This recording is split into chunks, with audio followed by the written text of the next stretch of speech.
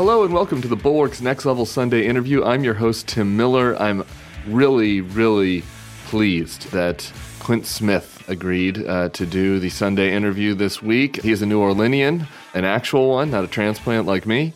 He is the New York Times best-selling author of How the Word is Passed, a reckoning with the history of slavery across America. He's also a staff writer at The Atlantic, and he wrote a collection of poems this year called Above Ground.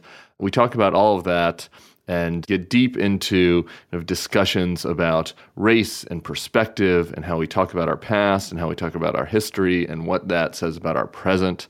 I didn't even get to half the things I want to talk to him about because he's just such a thoughtful guy, and did a little bit where I kind of reflected on my own evolution on this issue and just how, as kind of a suburban white boy from Colorado, definitely I had a lot of blind spots when it comes to race, and Clint's writing and others has influenced me in that regard. And so I was really pleased to have him on the pod. I think you're going to enjoy it. On the opposite side of the integrity spectrum from Clint, we had George Santos. Kitara Ravache, as I like to call her, was forced to sashay away from Congress just a few minutes ago before we are taping this. And we haven't talked about George Santos that much on this podcast of late. When the first reveals, if you will, came about his fraudulent past. Obviously, we discussed that, but the George Santos show has not really interested me lately. It is very obvious what and who he is. Mitt Romney exposed him very famously to his face and said that he should be ashamed and he should be sitting in the back of the room and he should be shutting up. I don't think Mitt Romney used the word shut up, but that was his message, essentially. That's basically how I felt. I haven't wanted to give him any more attention than he deserved, but I think that it is telling today that he was booted from the conference. And I think the big political takeaway here is that there still are some Republicans who can see right from wrong, who understand when there's a con man in their midst, but they have been too cowardly to do anything about it when it comes to Donald Trump, because Donald Trump provides them political advantage. Donald Trump provides them votes. Donald Trump provides them donations, as we learned from as Lee Stefanik said this week, that if you put the Trump badge on your email, then you'll get a 25% bump in donations. Donald Trump provides political utility to these Republicans. And I'm speaking of the ones that voted to expel Santos. I'm speaking of the ones that know right from wrong. I'm not speaking of the lunatics in the MAGA side of the conference, which is about half of the conference these days. But the ones who understand that Donald Trump is a con man, who see him for what he is, haven't done anything because their political survival depends on them not doing anything. They revealed this week that political survival is not at stake when they can cast a vote to expel someone that is probably on net doing nothing to them politically, but maybe slightly harming them by just having to be exposed to him. George Santos does not have a throng that donates to you if you defend him. He does not have a crowd that's going to show up at the mall and storm the Capitol if he tells them to. He does not have super fans. He does not have people that wear hats when he requests them to. And so he is not of any service and he's not of any utility. So it becomes easy to cast him aside for his cons, for his wrongdoings. The challenge is to stand up to somebody that brings you some political utility. Time and again, Republicans have failed to do that. So it's hard to give them too much credit for doing it in this case. But on net, I'm happy that justice has been served and that George Santos doesn't have to darken the door of our Congress anymore. Joe Perticone, our man on the Hill at the Bulwark, has been doing some great reporting on this. Make sure you're reading his Press Pass newsletter if you want more on the behind the scenes of George Santos and what's happening with the Republicans in Congress. Okay, you're really going to enjoy this one. I look forward to your feedback. You're listening to this on Apple Podcasts or Spotify. Rate us, reply, make a comment. Up next is Clint Smith. Hope you'll enjoy it. But first, our friends at Acid Tongue. Peace.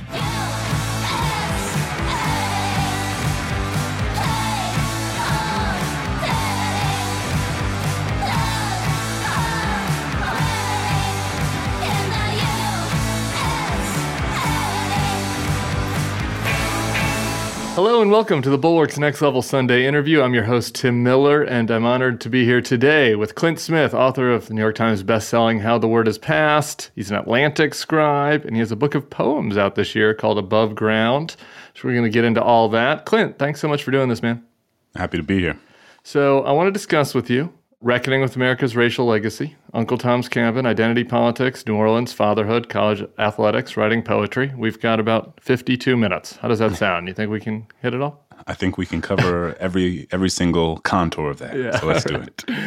I want to start with your book, How the Word Is Passed, which was so good and important in ways I want to kind of talk about for me. But for those who haven't read it, maybe just give us a quick thumbnail sketch of what the book was, what you're trying to do with it.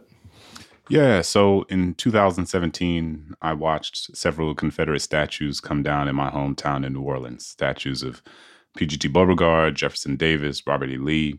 And as I was watching those statues come down, I was thinking about what it meant that I grew up in a majority Black city in which there were more homages to enslavers than there were to enslaved people. And thinking about, well, what are the implications of that? What does it mean that to get to school, I had to go down Robert E. Lee Boulevard? To get to the grocery store, I had to go down Jefferson Davis Parkway.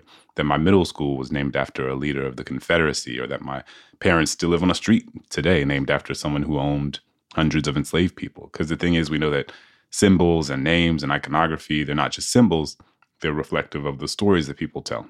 And those stories shape the narratives that communities carry. And those narratives shape public policy. And public policy shapes the material conditions of people's lives. And that doesn't mean that if you just, go around and take down statues of Robert E. Lee, you suddenly erase the racial wealth gap. Or if you change the name of Jefferson Davis Elementary School, you suddenly create more economically egalitarian schools.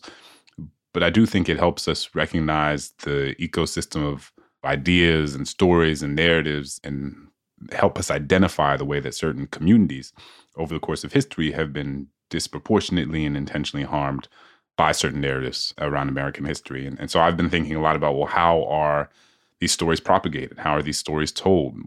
To what extent are the people and places that have a relationship to this history telling the story honestly, running from their responsibility to tell the story honestly, or kind of doing something in between? So I started looking around New Orleans, asking those questions, and then realized that the story was obviously much bigger than New Orleans. And I basically spent 4 or 5 years traveling across the country, visiting plantations, prisons, cemeteries, museums, monuments, memorials, cities, neighborhoods, trying to understand how our country reckoned with or failed to reckon with its relationship to the history of American slavery, and to sort of examine how the scars of slavery are etched into the landscape of this country in places that would seem self-evident and in places that might not.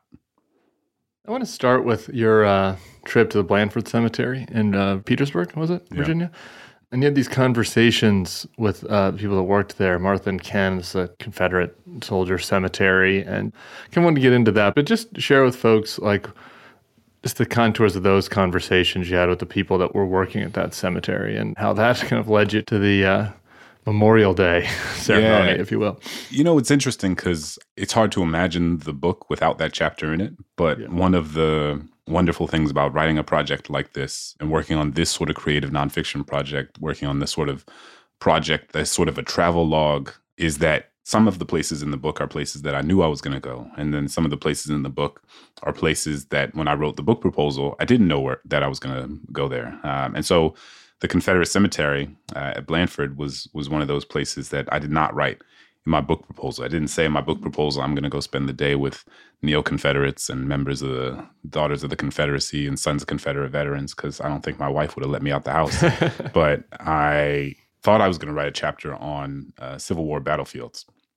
And so I went to Petersburg, and I thought I was going to do this sort of meditation on the siege of Petersburg and the battlefields where, so many thousands of soldiers were killed at the end of the Civil War. And I was there, and I was having a conversation with the park ranger. And I was telling him about my book project, and he was like, "Oh, that sounds really interesting. You should go to this Confederate cemetery down the road." And it's almost like in the movies where like the devil and the angel appear on your shoulders. And it was like on one shoulder was Ryder Clint, and the other shoulder is regular Clint. And so Ryder Clint is like, "We got to go to the Confederate cemetery." And regular Clint is like, "We are absolutely not going to the Confederate cemetery. You're out of your mind." One of the reasons I'm grateful to be a writer is because I think it, especially in those sort of moments, pushes me to go to places and navigate spaces that I otherwise might not go to. Like on my own, I don't think that I would ever feel compelled on my own accord to just go spend the day with the Sons of Confederate Veterans on Memorial Day. But that is where the story was taking me. And so I decided I need to follow it. Yeah, so talk about having those conversations, right? You're going to the cemetery and talking with the people that work there. Then you end up going to this kind of event for the Sons of the Confederate Veterans and trying to talk to some of the attendees. Obviously, you stand out. I don't think there's a lot of black folks probably going to the Confederate cemetery. Not quite.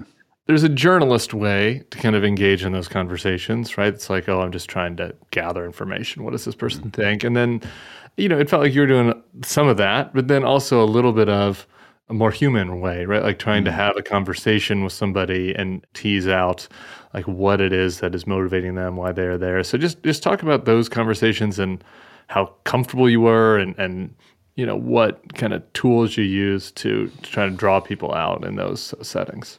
Yeah, I remember in particular a conversation with a guy named Jeff.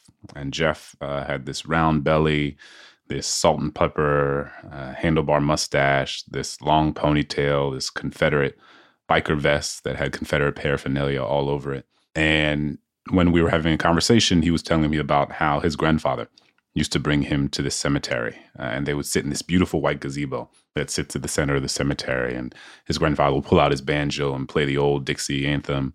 His grandfather would tell him stories about the men who were buried in these fields, how brave they were, how courageous they were, how strong they were, how resilient they were.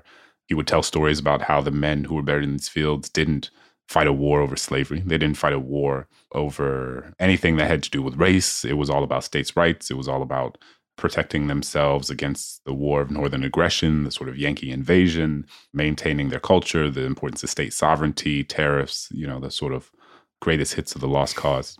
Yeah. And also, as he's telling them in these stories and saying secession had nothing to do with slavery, and, they're watching the sun set behind the trees, and they're watching the sky turn from blue to orange to purple to black. They're watching the fireflies come out of the forest and hop from one tombstone to the next. They're watching the deer come out from the trees and sort of graze around these gravestones. It's filled with this deeply sentimental sort of sensory experience, these deeply sentimental memories.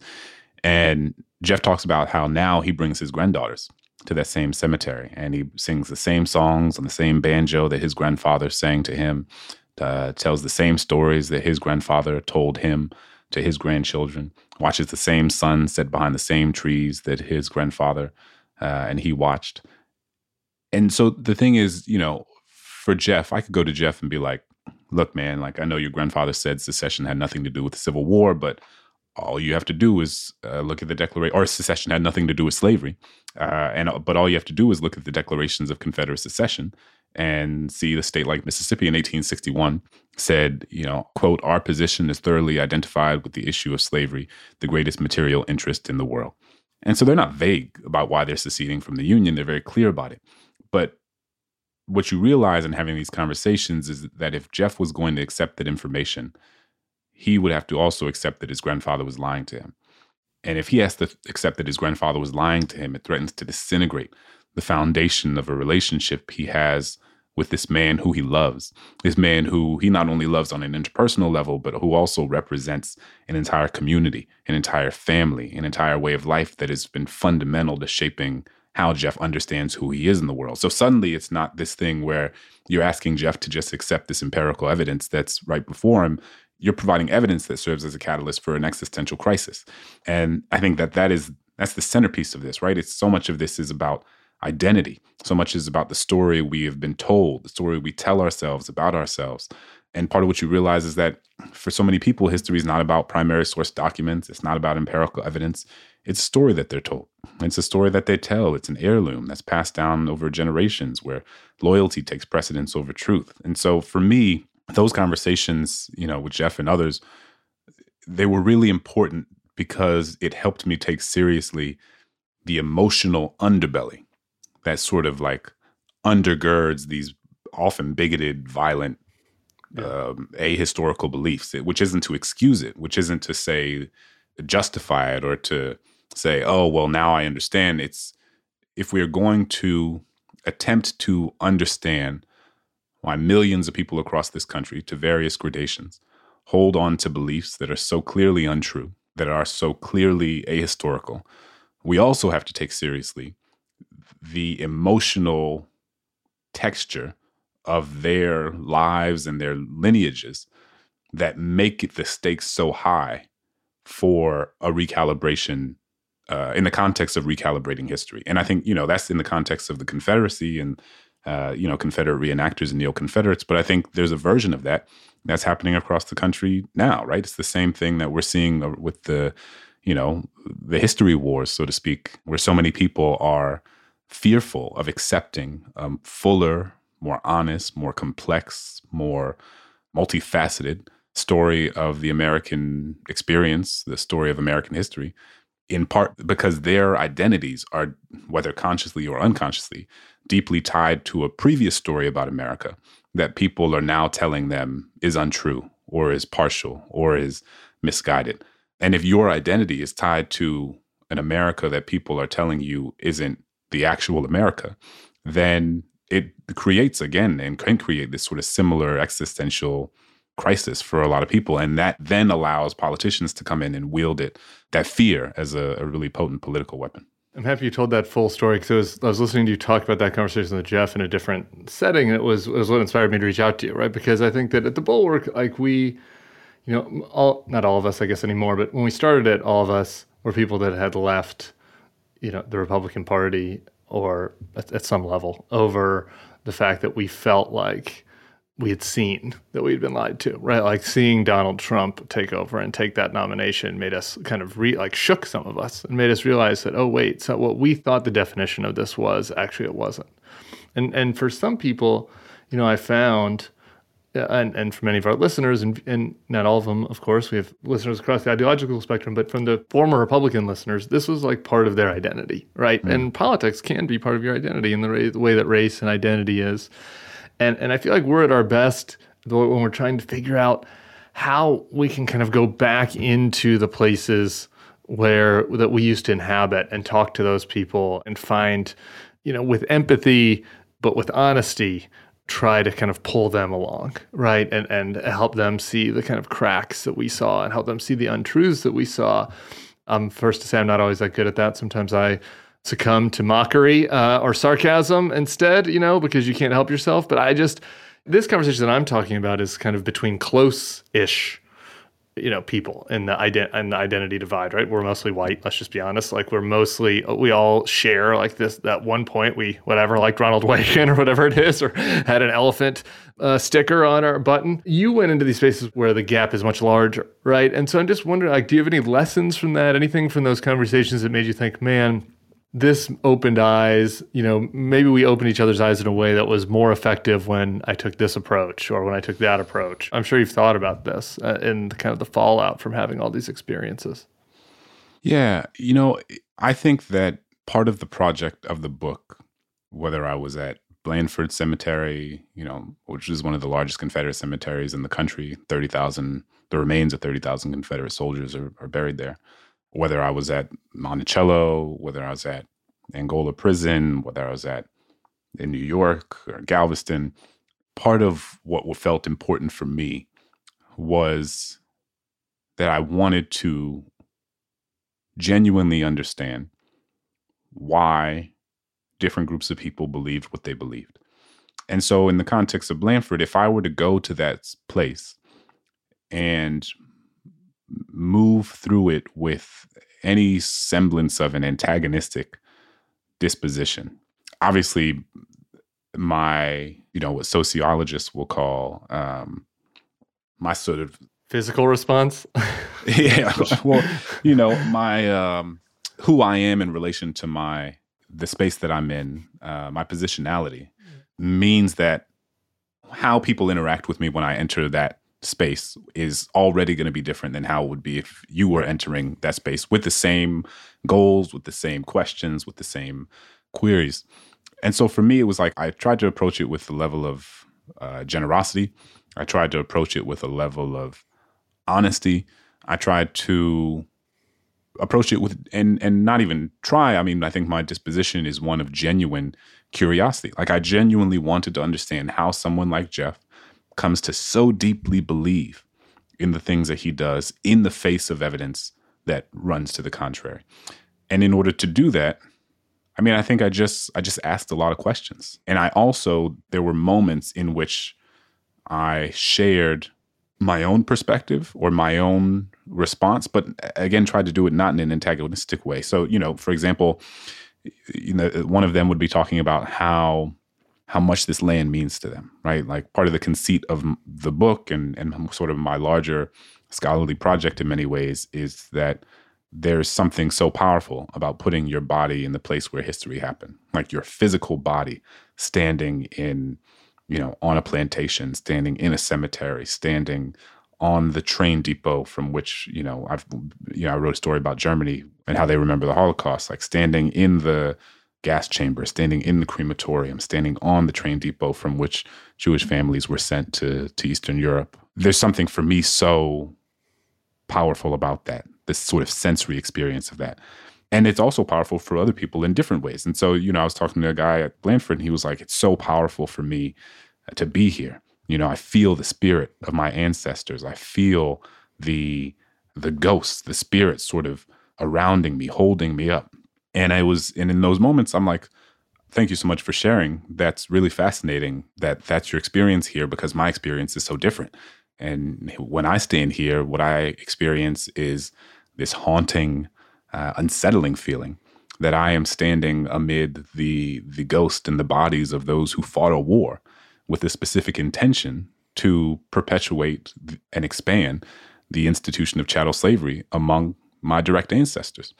And so, it's just fascinating that we can both stand on this land and have such a different response to what it evokes within us. And I think in those moments, like, I don't know that they've ever had anybody share that with them in that context. And it's not to say, I always want to be careful in these moments. Like, I am not an advocate of like, all Black people need to do is like go to Confederate, memorials and Memorial Day celebrations and Ku Klux Klan rallies. Break bread at diners in Trump country and everything will be all right. It can be such a trope. And so that's not what I'm saying. But I know for me, those sorts of experiences, like I have no idea how they were impacted by my presence or not, but I know that all I can do is control my own way of engaging, my own disposition, and try my best to leave a space like that more fully and accurately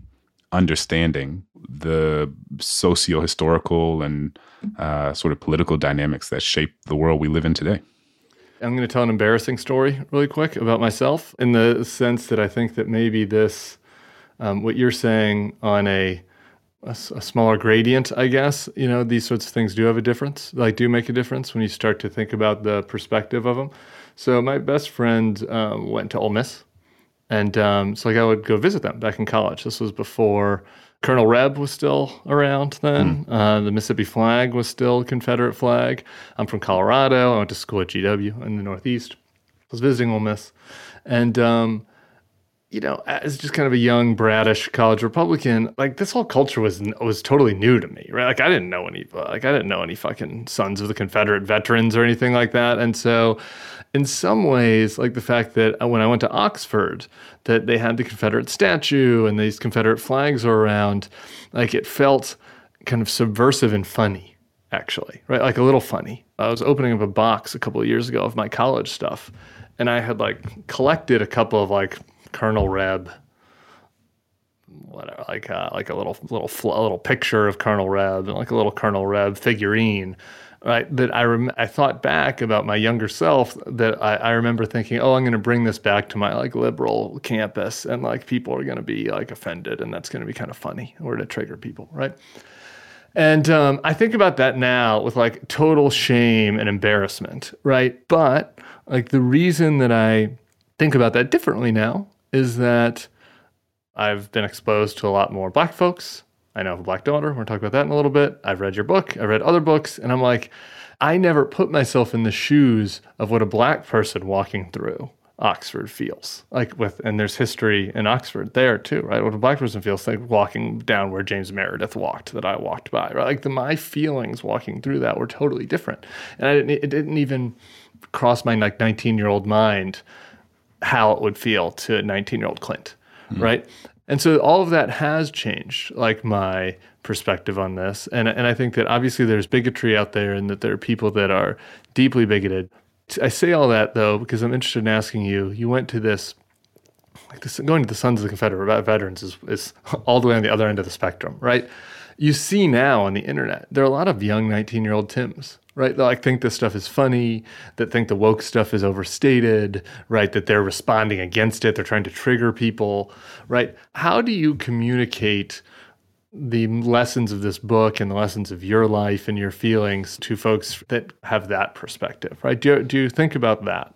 Yeah, I appreciate you sharing that story and the honesty there.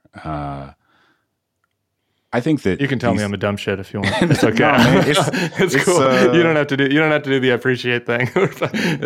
It's a journey. It's a journey for all. I mean, and again, it's not to excuse. Like, I mean, part of what brought me to this book is because I realized that I was someone who grew up in a city that was the heart of the domestic slave trade, that I am the descendant of enslaved people, that my grandfather's grandfather was enslaved.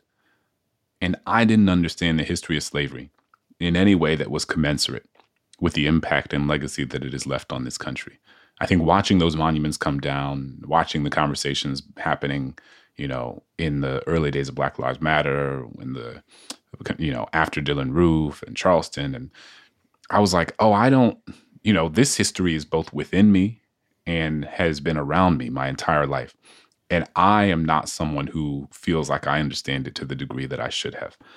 And so the very construction of this book is one in which I am trying to fill the gaps in my own understanding. It is me recognizing that there were things that I was not taught that I probably should have been, that would have helped me more fully understand who I am in relationship to my city, my state, my country.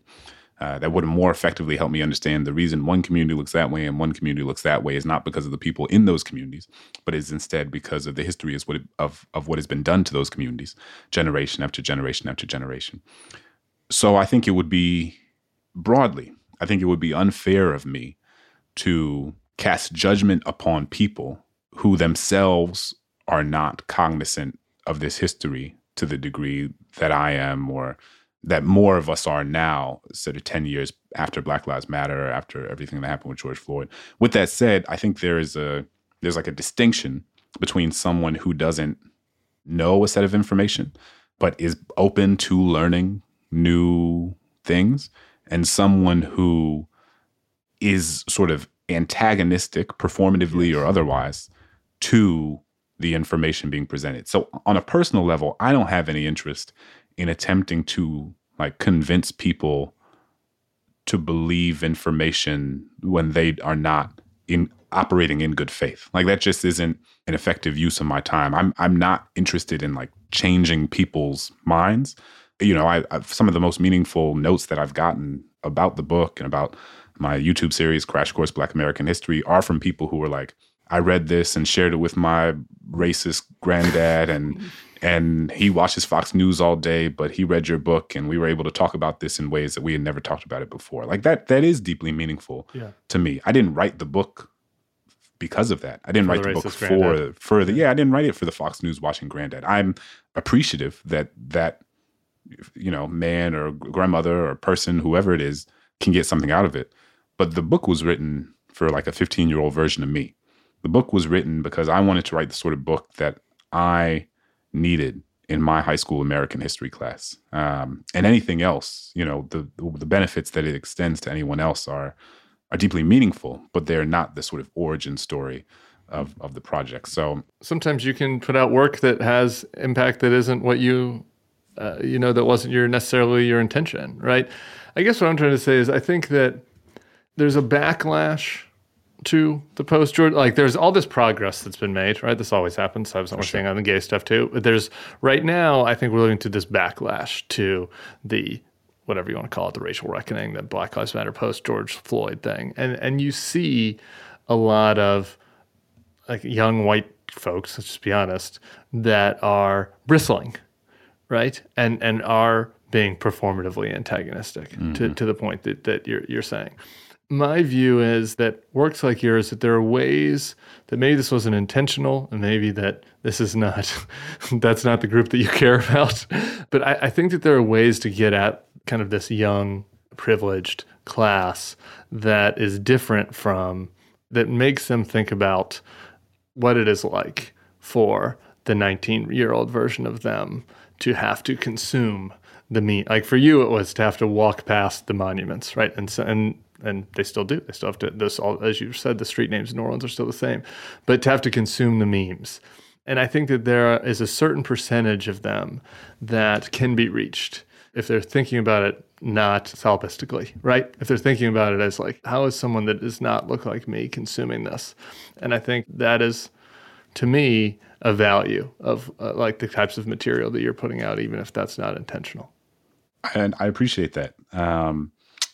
I wanted the ethos of the book to be one of grace and generosity, in part because so many of the folks I spent time with, the tour guides, the public historians, the docents, they were in many ways a model of the grace and generosity that I hope the book captures, because it's in part an ode to them. It's an ode to these people who work at these historical sites, who encounter all sorts of people, every single day in their work, who are very much on the front lines of this history war. It's for the folks who are docents at Monticello, who like every day have to deal with people who are in their face telling them, that they know more about Thomas Jefferson than the people who work there, and that Thomas Jefferson actually never owned slaves, and that this Sally Hemings thing was a myth. And, these are people who show up to these plantations and these sites all the time. And so there is what I saw when I went to these places, or the Whitney plantation, where, there are folks who's every day, they ask, well, there were really good slave owners, right? Like, or they were really kind. Just really quick, the Whitney, honestly, for people who don't know, the Whitney plantation is here. It's outside of New Orleans, and it is, essentially trying to commemorate's maybe the right word, memorialize, right? Like what happened to slaves. And there's so many plantations around the South where people like have weddings here and shit, and they talk about, I think you write about how they talk about the windows and the architecture, and at Whitney, they're trying to talk about, the actual experience of people that had to live on the plantation. And for me, the biggest takeaway of that section was the living history element of it. And how that some of the buildings on the plantation, people that the slaves lived in, were like their descendants were living in till the 1970s, And so to me, that was powerful in that I still am an old Republican at heart. I'm not all the way there on reparations yet, but it was like I was reading that chapter and I was like, that anecdote was the best anecdote in favor of reparations I've ever read, right? That it was like, that's crazy. And in the community around there, and to have people coming, just back to your point, of people coming to the plantation, seeing this just very vivid, the experience that slaves went through, and then wanting to ask the tour guide, well, but there was a good slave owner, right? I mean, that just shows you how warped, people get about their identity and not wanting to feel like they're bad, No, absolutely. I mean, it's so much of it is people attempting to assuage their own sense of guilt, their own shame. They're wanting to sidestep any historical, moral culpability. So these docents and folks were a model of grace, a model of generosity, a model of patience. And so I wanted the book to hold that in the same way. And it is written in a way, there are other books that are tackling similar subject matters that are written by people who are experts. When they began that book, they were experts. When they finished that book, they were experts. Right. I did not begin How the Word Is Passed as an expert on the history of slavery. As I said, it was the opposite. Like, I began that book as somebody who felt deeply naive about a history that is my own. And there was some shame in that. And so, the book is written not as a like, here are the 10 things you should have always known about slavery. Because one, I think there can be value in polemic. I think there can be value in just naming things and saying this is important and we should all understand it. I don't know that that's my project. I think my project is one in which I attempt to model a certain sort of curiosity and attempt to model what it might look like to fill the gaps in our own understandings of of history, of the world, of people whose lives are not like our own. That's the book. It's just like me going around asking a lot of questions and trying to make sense of it. You know, some of my favorite novelists are people whose stories have nothing to do with my own life, right? Like I love immigrant novels. Like I love stories about like folks coming to this country from different countries.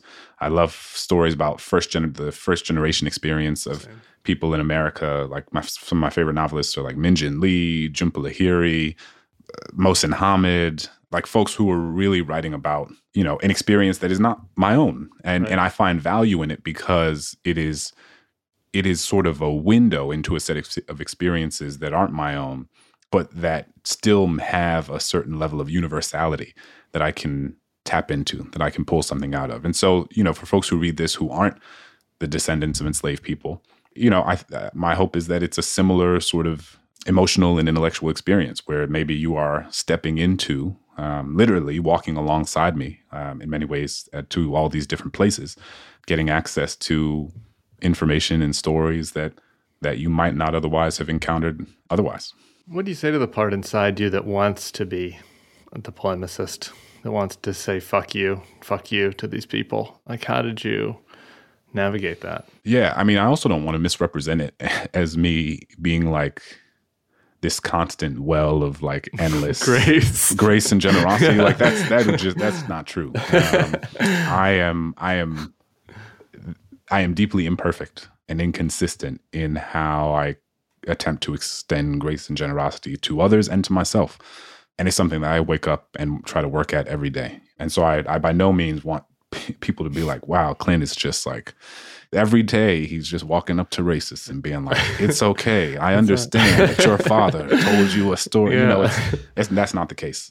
I think that for me, I think about how I have changed and evolved on certain things in my own life and positions that I've previously had that were largely because people who did not have to extended grace and generosity to me, even when it may have been burdensome to them.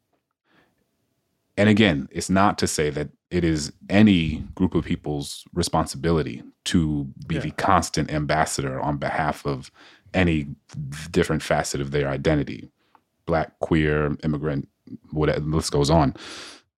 But I, at my best, try to, again, very imperfectly and often inconsistently, extend grace to people in the way that grace has been extended to me.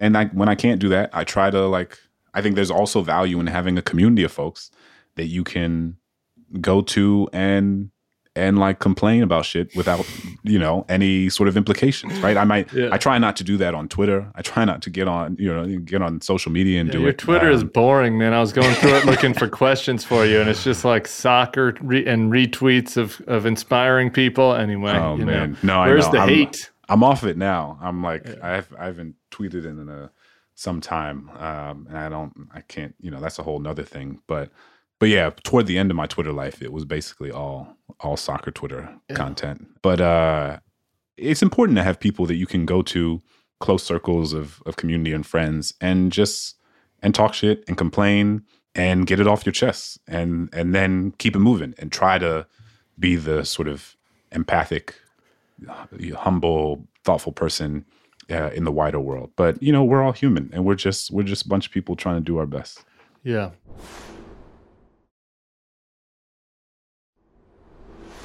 I want to get into your book of poems about fatherhood, and I want to kind of go through your New Orleans childhood a little bit on the way there, if you don't mind, and if you won't mind indulging me. So, as I told you when we spoke over email, I moved here and raising our daughter here that we adopted, and she's in kindergarten here now in New Orleans. And as you mentioned in the podcast, you talked about how you wrote the book a little bit to young Clint, I guess to high school Clint, not to kindergarten Clint. Yeah. And so no pictures in this one. Yeah, I'm wondering, you know, just talk about that experience of growing up in New Orleans. And I think I've seen you talk about the gratitude and fear living together, and just this, there's the darkness of New Orleans, but there's also the beauty. And, you know, I would just love to hear about that experience growing up here, how it informed the book, and how looking back, like, were there things that you wish you would have gotten more of the city, or were things you wish that you would have, not to criticize your own parents, but gotten exposed to, or whatever, something that might be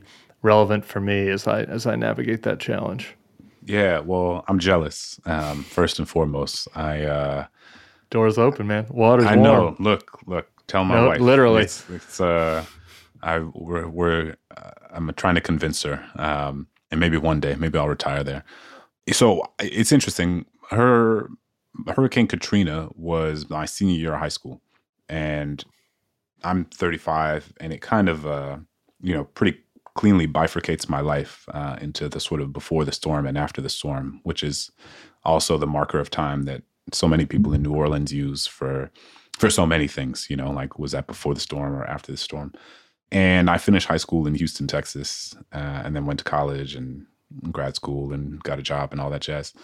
So I've spent the sort of latter half of my life trying to make sense of and process both the impact that Katrina had on the trajectory of my life, and also more broadly, like, what growing up in New Orleans did to me, for me, how it shaped my sensibilities, how it shaped my personality, how it shaped my interests.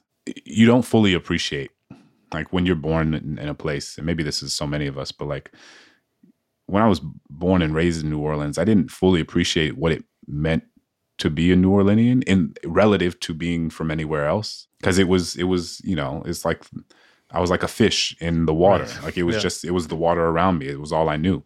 And then you leave and you realize how unique that place is relative to anywhere else in the world. I mean, it is just such a special place, an imperfect place, a place that, has its angels and demons, so to speak. But it is a place that gave me something that I don't think any other city in the world could have given me. And we were just there for Thanksgiving last week. And I try to, I have this thing of, like, wanting my kids to, I have a 6-year-old and a 4-year-old, wanting them to go to so many of the places that were so instrumental and so formative for me as a child, to want to recreate experiences that were really memorable for me.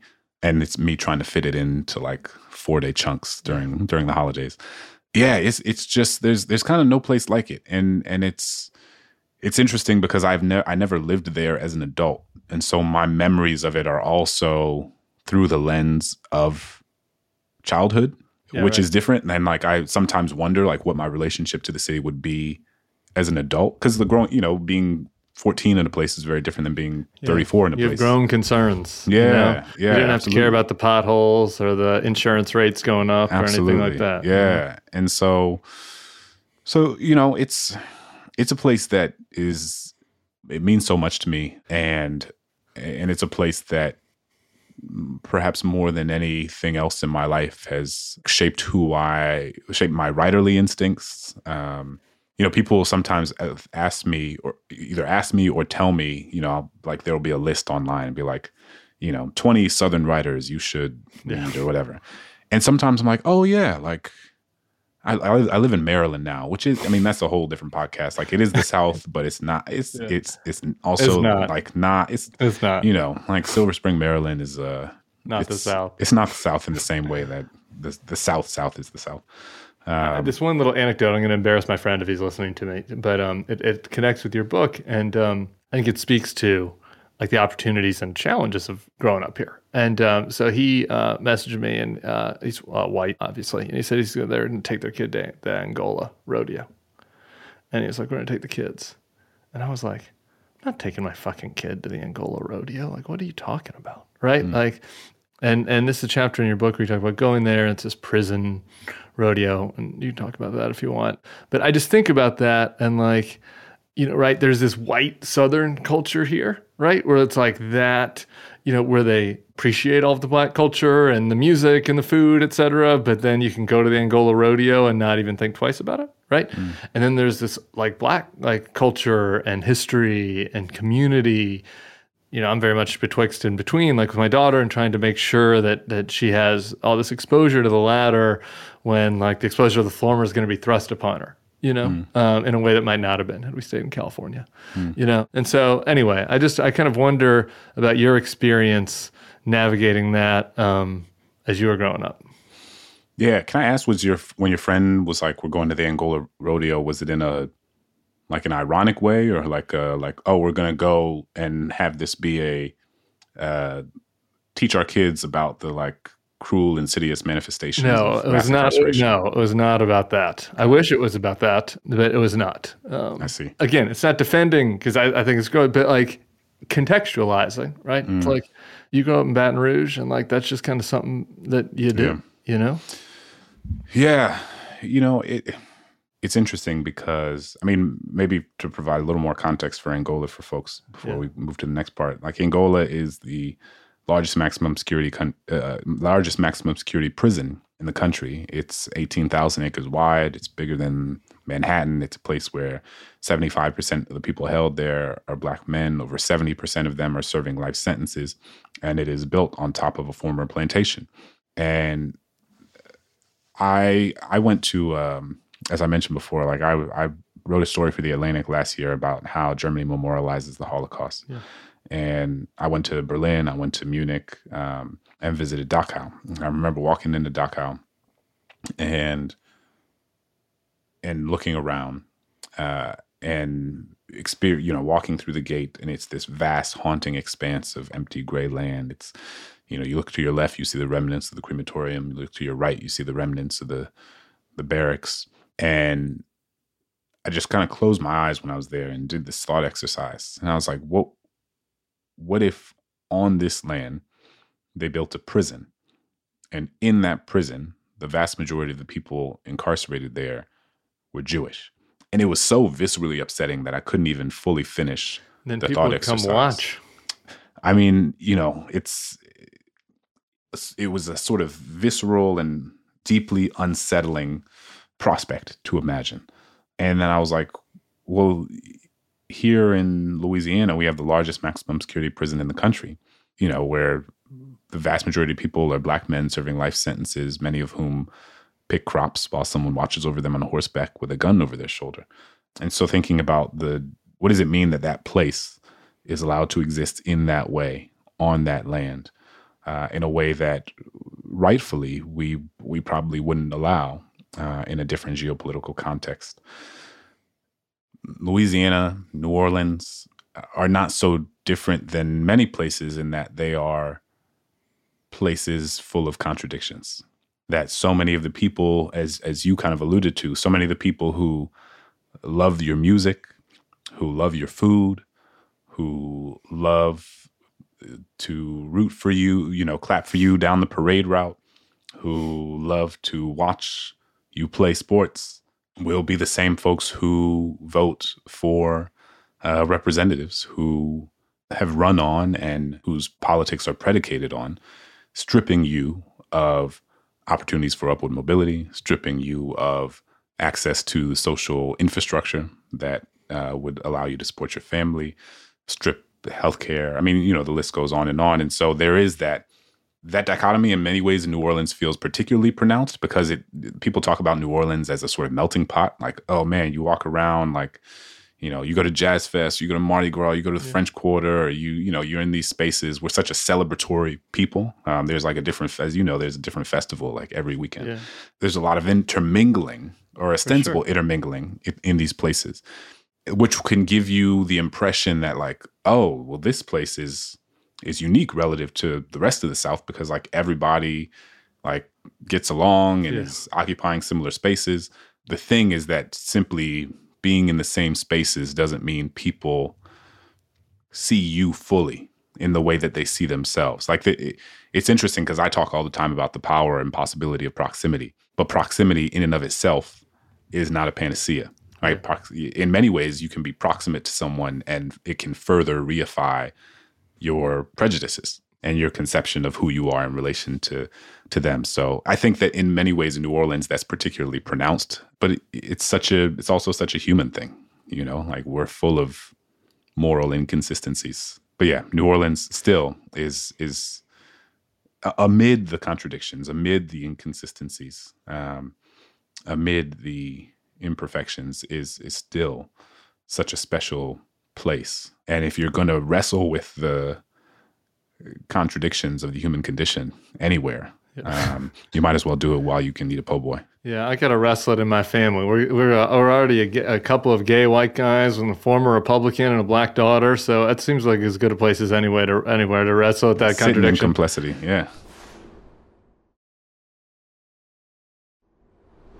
Okay, we're out of time, ish. I've got 2 minutes, so I want to do two things. I did not get to talk about your Atlantic article about Uncle Tom's Cabin, which is so good that people should just go read it and subscribe to the Atlantic if they haven't. I haven't gotten to, but half the other things I wanted to get to about your writing. So people should make sure to get How the Word Is Passed and your new book of poems, Above Ground. I want to just read one of them because it made me laugh.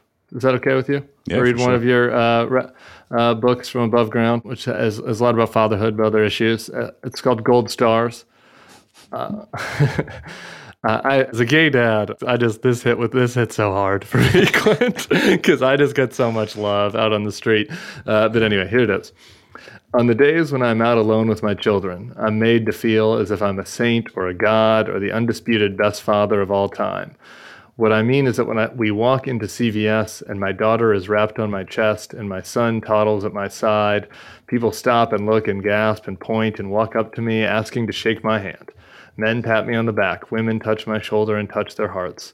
The manager at the front of the store comes on to the loudspeaker to say, "Excuse me, may I have everyone's attention? On aisle 7, you can get 3 boxes of detergent for the price of 2. And on aisle 5, there's an incredible father running errands alone with his children." Everyone in the store bursts into applause. It's just so good. If you just could just give us 1 minute, like, where do you get, excuse the rudeness of this question, but like, where do you get the balls to be like, I'm a poet and I'm going to write a poem about being a dad in CVS and getting more credit than I deserve? Because it's really wonderful. It's always a delight to hear other people read your work. It's just like, so I really appreciated that. I mean, so that poem, part of what it goes on to say in the second half of it is like, I get all of these plaudits, I get all of this applause, and I think it's for all men because I think this is the way that sexism and patriarchy operate.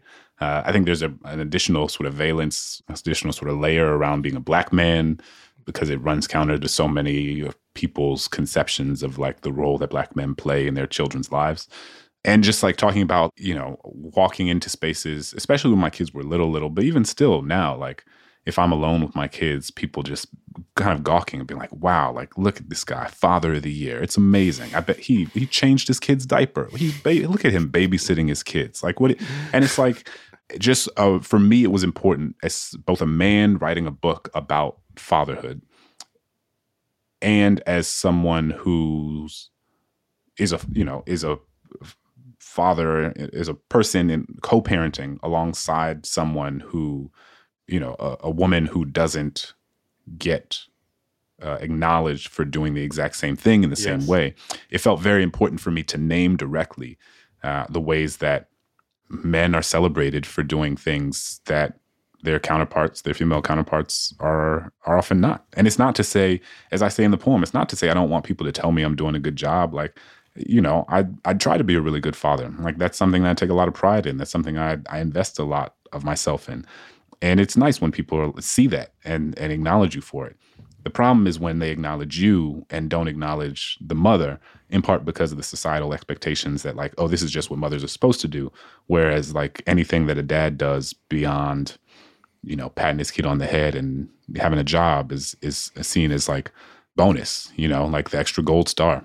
Yeah. So yeah, no, and I try to add, I think there are opportunities for humor to exist in a lot of these poems. Like this book was really a delight for me to write because it allowed me to tap into humor in my writing in a way that I kind of obviously didn't in How the Word Is Passed, given the subject matter. Right. But I think it also allows people to maybe humor in writing can be really effective in that it allows people to enter or hear something or enter a set of ideas that might otherwise be like more off-putting. So if you can make a poem about how dad gets more credit than mom for doing the exact same thing, but like make it kind of funny, but not funny at the expense of its truth.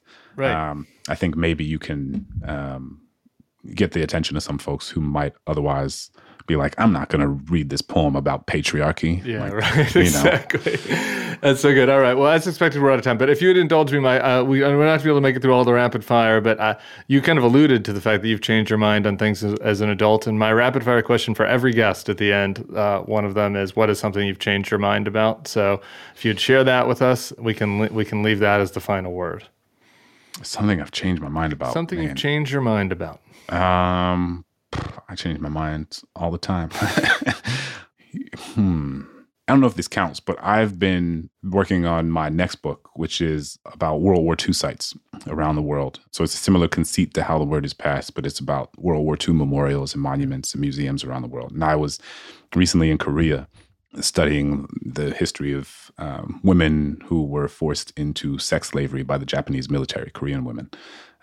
These hundreds of thousands of women. It's systematized sex slavery. It's a horrific period of history. And what's interesting is that you can't study that without also thinking about, I'm doing a terrible job at rapid fire. That's fine. No, I didn't expect this. I didn't expect you to be good at rapid fire, to be honest. Oh man. We're just on your time now. You can give a 20-minute answer if you want. But what's interesting is that when you study the history of the so-called comfort women, you also have to study the history of Japanese imperialism and colonialism of Korea. Right. And it just is interesting because like my conception of colonialism for so long has been like black or brown people subjected to colonial violence from white people, from Europeans. Yep. And it just really complicates the Japan-Korea relationship, complicates any sort of homogenous notion of colonialism or imperialism, right? Because it's the Japanese colonized Korea, and the way that you read about Japanese people talking about Korean people is not dissimilar to how you would read about Portuguese people talking about Angolans, right? Or Senegalese people or Gambian. And it's just so fascinating to see the way that oppression and the way that justifications of colonial violence manifest themselves in all sorts of different cultural contexts. Another example of this is like the English and the Irish, right? Like the way that the Irish conceive of themselves as a colonized people relative to the British. Whereas, for a long time, I was like, these are just both white people. Like, what are they talking about? Being in Korea and thinking and reading books about Ireland, and my conception of the possibilities and the contours of colonialism are much more complex than they previously were. That count. Not only does that count, that is very timely and a thought-provoking way for people to end. We can just do a 6-hour one next time. So just let me know. You got nothing else. You got nothing else in your agenda, right, Clint? I really appreciate it. Holler at me next time you're in New Orleans. Thank you so much for your time. Hope you had a great Thanksgiving. And we'll be back on Wednesday with JVL and Sarah. Thank you so much, brother. Absolutely.